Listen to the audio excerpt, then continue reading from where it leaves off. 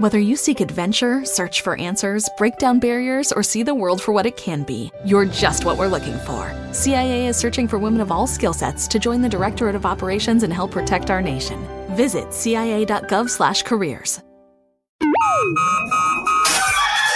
Wake up, Lincoln. Come on, it's 6 o'clock. Rise and shine, rise and shine. It's time for Early Break with Sip and Jake, brought to you by Gaina Trucking. Live from the Coppel Chevrolet GMC studios in the heart of Lincoln, America. Here's 93.7 The Ticket's Jake Sorensen. Did seem kind of meh. And the Lincoln Journal-Star's Steve Sipple. Surprisingly good. This is Early Break with Sip and Jake, sponsored by Gaina Trucking.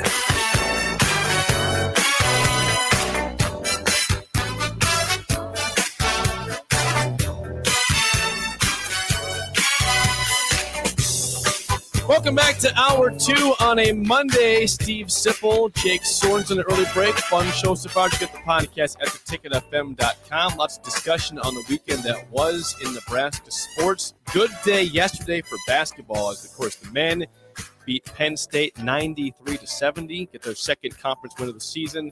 The women beat Northwestern to move to the 6th seed. They'll be the 6th seed in the Big Ten tournament this upcoming week. They won 22 games, Nebraska women's basketball team.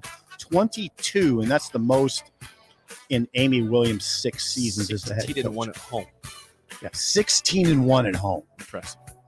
Yeah, get those numbers right. 16-1 at home. I did get it right. 22 wins for Amy Williams' team is the best in her 6 years. Nice work. Yes, they'll for sure be an NCAA tournament team. Yes. Just depends on what seed now when they go to the Big Ten tournament. Certainly like a 6 or 7. Certainly a tournament team. Looks like a 6 or 7 seed to me in the dance. I am not Mike DeCourcy, but you're not. But I can read. Again, congrats also to Husker Women's Bowling with our good friend Paul Klempa, the bowling coach. They won their 5th tournament of the season. They win at home at Hollywood Bowl up the street. They beat Valpo on Sunday, Valparaiso, to win the tournament. The Big Red invite goes to Nebraska Women's Bowling. Nice. And baseball got swept by TCU, but they got a chance to bounce back this weekend. Also, back in Arlington again. I hope we didn't miss anything. But I don't think so. If I did, I apologize. A lot going on. Hard to keep up with track it all. Yeah, you got to track it on Twitter if you're Jake. Once again. Did you track it? Did you do a lot of tracking? I've kind of taken that from you. That's the way to do it. You know how I follow or be at everything. You just can't. I follow baseball by following the beat writers on Twitter. That's a pretty good way to do it because you can stay in the loop. You know what's going on. Then sometimes you'll see a highlight tweeted out like a video, so you see that. Twitter is a good. If you can't be at the game or watch it the whole time, Twitter's a good place to be. It's not all that productive for me to talk about that on the radio because I should be saying we'll read about it on Husker Extra, right? Read about it in the Lincoln Journal-Star. No, that's on you, not me. How about you read about it in the Lincoln Journal-Star? I do read about it in the Lincoln Journal-Star all the time. Big fan. Read all the stuff. Parker Gabriel, Chris Basnett, Brent Wagner, you. And number 4. I read your stuff 4th after all those guys. Of course. You breeze through my stuff. Yeah. I just skip and say, what can I pick up in here that might be of worth value? What kind of tripe is this? Sipple wrote. Yes. Yeah, that's what I do. Cliche-ridden screed. Again, before I get going, for the new listeners of the 7 o'clock hour, I have to say this. I know it's annoying for others who've listened to the whole show. I have to do it. We have a new text line. If you want to chime into the show, take the old text line out of your phone and put this one in instead. 402-999-4620. The Sauter Heyman Jewelers text line, 402-999-4620. Okay. Really interesting story we're going to talk about here. Really interesting telling. So Dennis Dodd of CBS Sports wrote over the weekend about college football attendance has dropped it's dropped this past season for the 7th straight year to the lowest average SIP since 1981. Now, keep in mind, this is still a year that had COVID. There was different, people had to wear masks to games. There's different COVID rules. So there is an excuse, at least for that element, coming and making it the lowest attendance since 1981. However, if trend, it is a trend. It's 7 straight years, but I'm curious if for this upcoming season, if COVID is not an issue by August, and it's an afterthought, we're all back to pretty much normal, will you see attendance from at least this year go back up slightly, or will it continue the trend going down as it has for 7 straight seasons? And what's your overall opinion on 7 straight years of attendance dropping in college football? Okay. It can't be that surprising. Forget my opinion. This is what Greg Sankey of the SEC said. Okay. This is Greg Sankey, SEC commissioner. Quote, there's plenty of it, if you will, negativity around the collegiate sports world. People have said, well, these decisions won't affect fan interest. And he's talking about NIL, transfer portal, those sorts of things. Okay. He said, well, something certainly is affecting it. It's not just TV. It's not just COVID. We have to rethink our approach on key issues. This is almost a Captain Obvious moment. Yeah. And Dennis says, in this day and age, in this age of name, image, and likeness rights, the transfer portal, and court battles, this serves as a reminder that the game is not too big to fail. There's also another part of this that I've been talking about for years. And now I think people will be more apt to listen to the to listen to the old man. I have said for a long time that I've been concerned about the oversaturation of games on TV. There's a lot. Yeah. All over the place all the time. And listen to what Todd Berry, the executive director of the American Football Coaches Association, said. This is Todd Berry of the American Football Coaches Association. He said, I've even caught myself sometimes during the season where I don't want to go to a game because I like to watch 3 or 4 of them on television. Okay. Now, I mean, that's I know pretty common for people. Yeah, I don't mind. I'm going to quit kind of apologizing for being old and liking the way the world was in 1988 when there wasn't literally 20 games on a Saturday, literally at the same time. Yeah. Which I kind of like on off weeks. I kind of like it on off weeks. I got to be honest here, but I know if I were a fan, I think that wasn't covering a team every Saturday and had all my Saturdays taken, I think I might get kind of tired of it all. Like, this is just too much. It's crazy. Maybe. I don't know. I'd like to try that. Maybe I'll have to try it one of these years. But I've been concerned about that saturation will come to bear. And I think it has a little bit. I mean, you got to go back over these numbers, Jake, so people don't think I'm just being crazy. College football attendance has declined for 7 straight years. And it's a precipitous decline. This is pre-COVID. Yeah, pre-COVID. Yeah, pre-COVID decline. The numbers that Dennis compares are not 2021 to 2020. It's 2021 to 2019. Right. And again, attendance declines for a 7th straight season. This is something that ADs are all over the country are dealing with. Bob Bowlesby, the Big 12 commissioner, says, quote, we really are competing against the 70-inch TV and the beer that is cold in your refrigerator and no lines at the restroom. We have to continue to make sure we enhance the game day experience. Football remains healthy on television, Dennis points out, but 13 of the top 14 rated primetime telecasts in 2021, stay with me, I know this is a lot, 13 of the top 14 rated primetime telecasts in 2021 were NFL games. Mm-hmm. The top rated college football game came in at number 15. So, the 2022 college football playoff semifinals were the lowest rated since 2014, which is the year the playoff made its debut. So now I know what people are going to say about that. Same teams, people are getting tired of it, but True.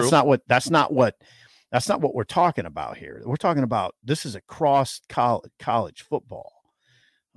This is interesting, though. How about this? In the Big Ten, the attendance this past year was the highest since 2018. So the Big Ten was the outlier.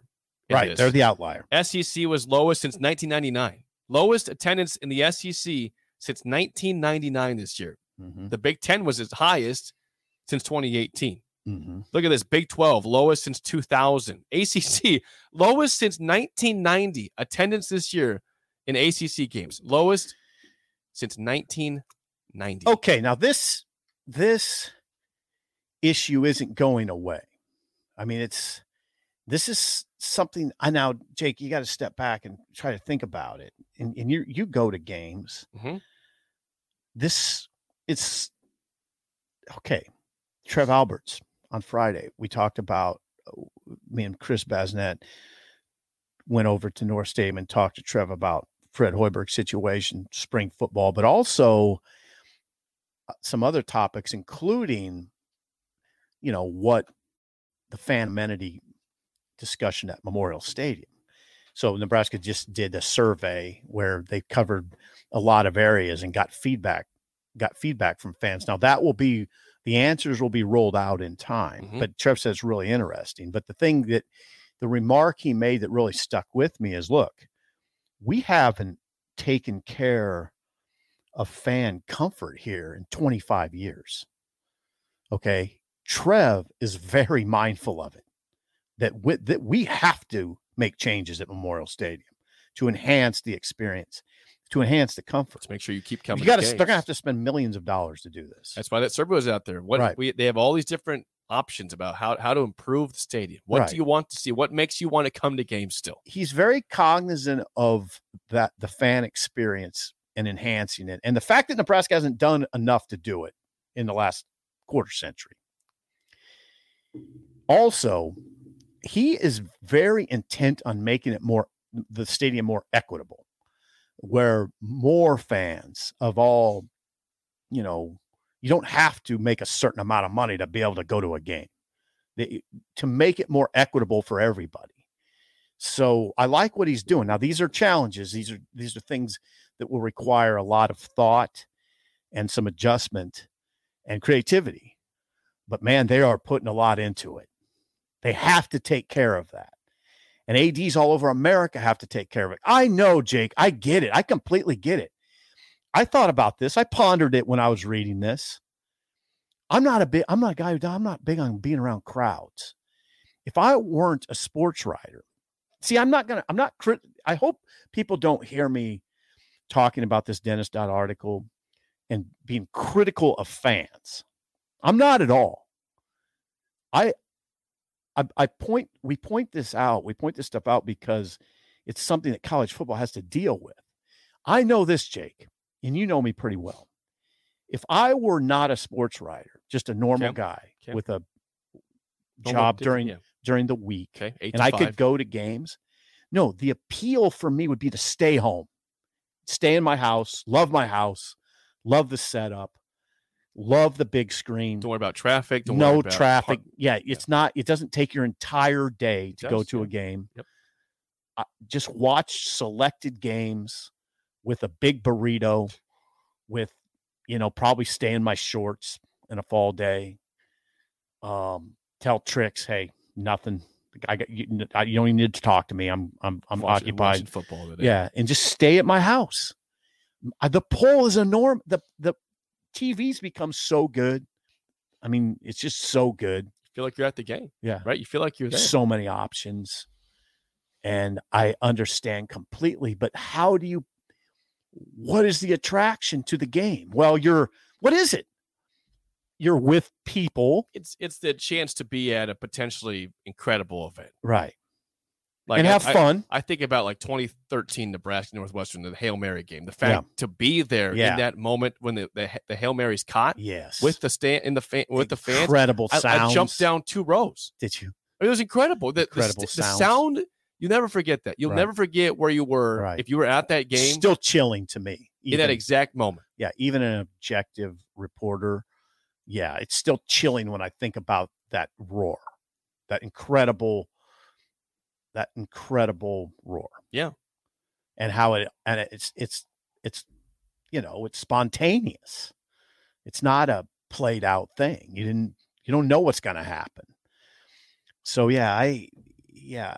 but man, attendance declining 7 straight seasons in college football. How about this? This is a good text here. It's 402-999-4620, the new text line. Text says this.